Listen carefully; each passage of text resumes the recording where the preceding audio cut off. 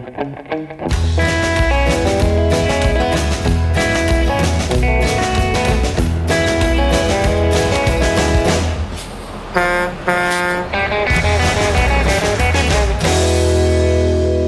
welcome to another edition of On the Road with Legal Talk Network. This is Lawrence Coletti, and I'm hosting this last episode for the day. We're still recording over at AVA Tech Show in Chicago, Illinois. It is mid-February as Valentine's Day has come and gone. It's been quite festive here. A wonderful group of people out there, and I'm looking forward to this interview. I have not seen Judge Barbara Leach in quite some time. We were just talking. It has to be pre-pandemic last time I saw you, so we're talking like 4 years. It's crazy. So it's great to see you. How are you doing? I'm doing great. I am so energized and so excited to be here. I've missed TECHSHOW. I have missed technology. I know. It's such a great group. And, it's just, I was talking about like kind of our tribe, just people that travel around and our tribe that learns these new things and passes information and shares, shares contacts and things, a supportive group. So definitely missed him. And it's great to see the conference, after a couple cycles through back at full strength. And so anyway, I want to get into your presentation a little bit. And you came all the way out here from Florida and you had a partner, Alexander Pakin, as I understand. And you guys did a session called Optimizing Your Firm with Free and Low-Cost Solutions. And I read through the slide deck, realizing that this is a great opportunity to share this information with new solos or people that are practicing, maybe ventured out, start a small firm, how to do it on the cheap, and give yourself that nice long runway you need to grow that firm. So why don't you just give us the skinny of kind of just the areas that you touched on during the presentation real quick? Sure. Well, I think the thing that Alex and what was great, taking a step back from a bigger picture perspective, he shared what he uses /does/did, and I did the same thing from both a software and a hardware perspective. And then we shared, well, here's what we wish we had done. And so we both agreed on the importance of having a practice management program. That was actually one of my regrets. Like I had my own law firm for about 10 years before I took the bench. And I went from being a true solo to having about 7 people working with me during that time period. And I started out thinking, I'm going to save as much money as humanly possible. I don't need practice management because I have 0 clients. And Excel will work, right? Everyone can do everything with Excel. Turns out I couldn't, nor should I have. Because what I realized was at the time, it was like $50 a month for a license. And I was like, I'm going to save this money. I don't need it. And I didn't realize I needed practice management software until I needed to have it in place. So for those of you who are out there and you're being uber conservative as far as expenditures, realize this, that at some point, if you're conscientious about how much things cost, I think you're already going to be successful because you're being a thoughtful custodian of your firm. So that means at some point, you're going to be successful beyond your expectation, and you're going to have to transition from none to a fully fledged integrated practice management program, and you're not going to have the time, the runway to accomplish that. So figure out what you want when you have the luxury of time. Kick some tires, come to TECHSHOW, come to the expo hall, ask hard questions, get free trials of the respective software and use it. And then at that point, decide what you want and start. Stephen Covey says begin with the end in mind. So expect that you're going to be working on, anywhere from 20 to 100 cases at once, depending upon your practice area. So what does that look like? What do you need from software to manage 100 cases at a given time? So even if, it's your grandma who wants you to sue the neighbor for keeping her cat, and so you've got this actually very bizarre fact pattern. Dear listeners, I'm sorry that I sprung that one on you. I have no idea where it came from. I have neither a grandmother nor a cat, but let's play along. What your need is for that one case is different today than if you have 100 grandmas suing about 100 cats. So try to put yourself in the shoes of your future person and identify what that software needs to look like and implement it now knowing what you will need. Well, I want to take a step backwards there. I remember when I graduated, I just didn't have any money. And you struggle.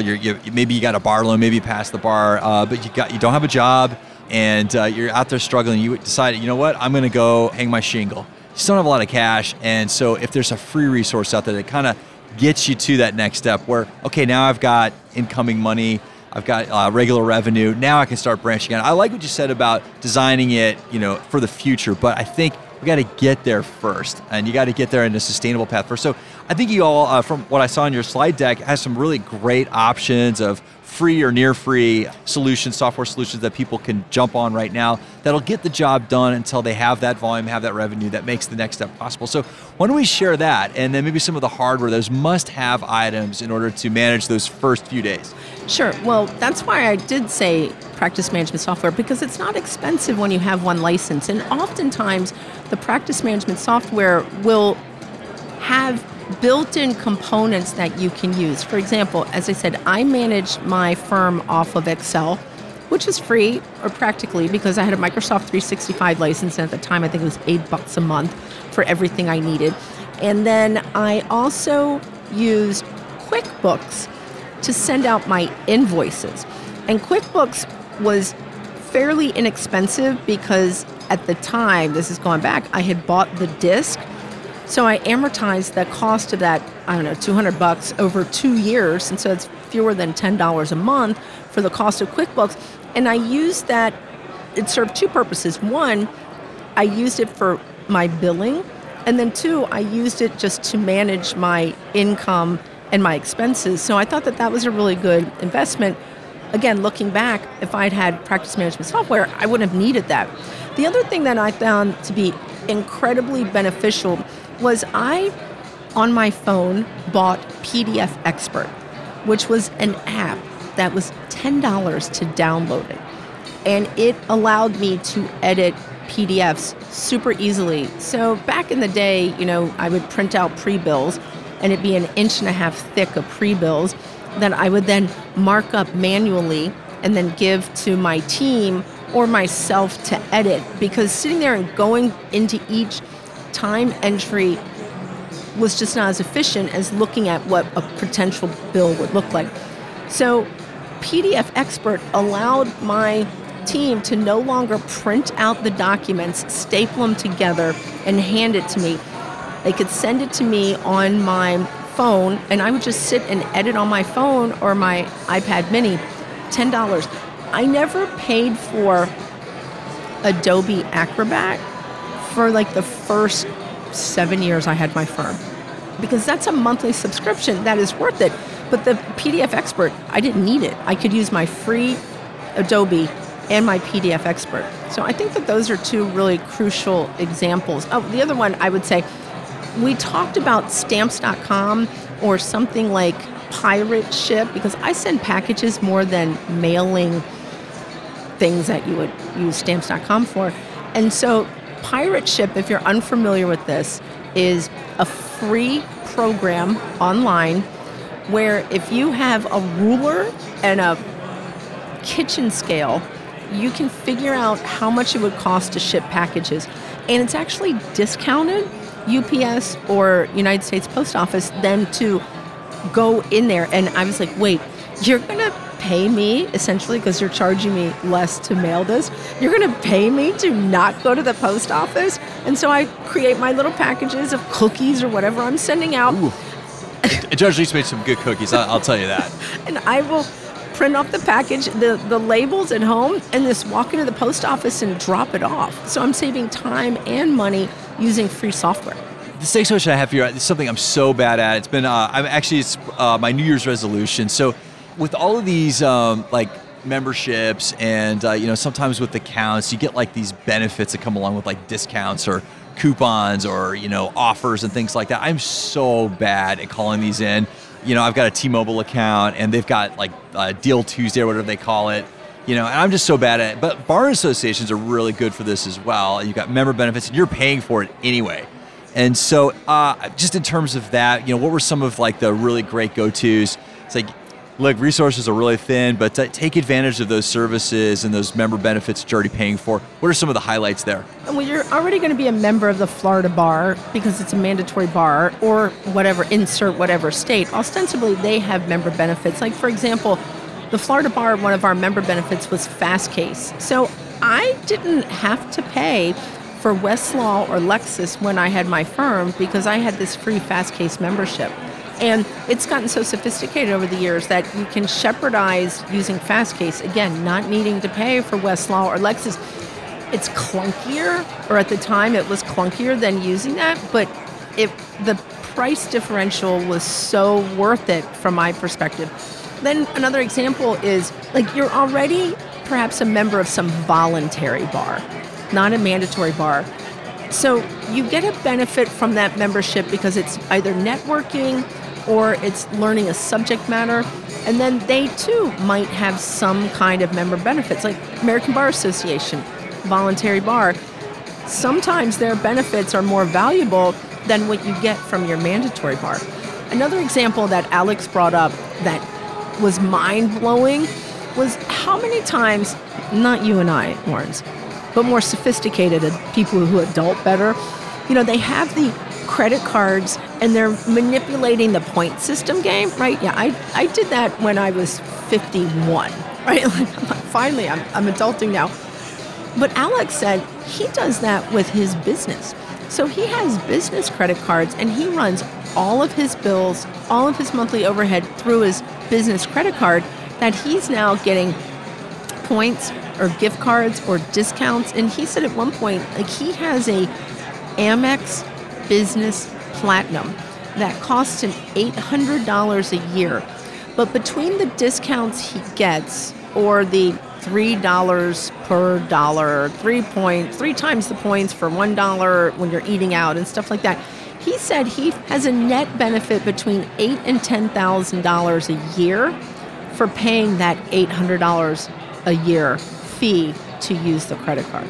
So again, I was like, oh, why didn't I do that? Or it just never occurred to me that credit cards could be good stewards for my practice. I was just so focused on this is a personal thing, not a professional thing, when my monthly bills for my firm were larger than my personal bills. So why didn't I think to pivot that? All right, last question. We're almost out of time. And so pitfalls. I want to talk about pitfalls. So there's obviously risk in every business venture out there. And, many attorneys, if they get out to a solo or a small firm, it's the first time they've ever run a business. So they don't have, any kind of business training from undergrad. They've never run a business, before college or anything like that. So this is their first entrepreneurship venture. And so I guess from that perspective, there's a lot of lessons, right? So what couple of things could you recommend to stay away from? What are the really big pitfalls when it comes to running your own business, your own legal practice as a business? Number one, know thyself. So before I opened my firm, I did everything in my power to reduce my monthly nut.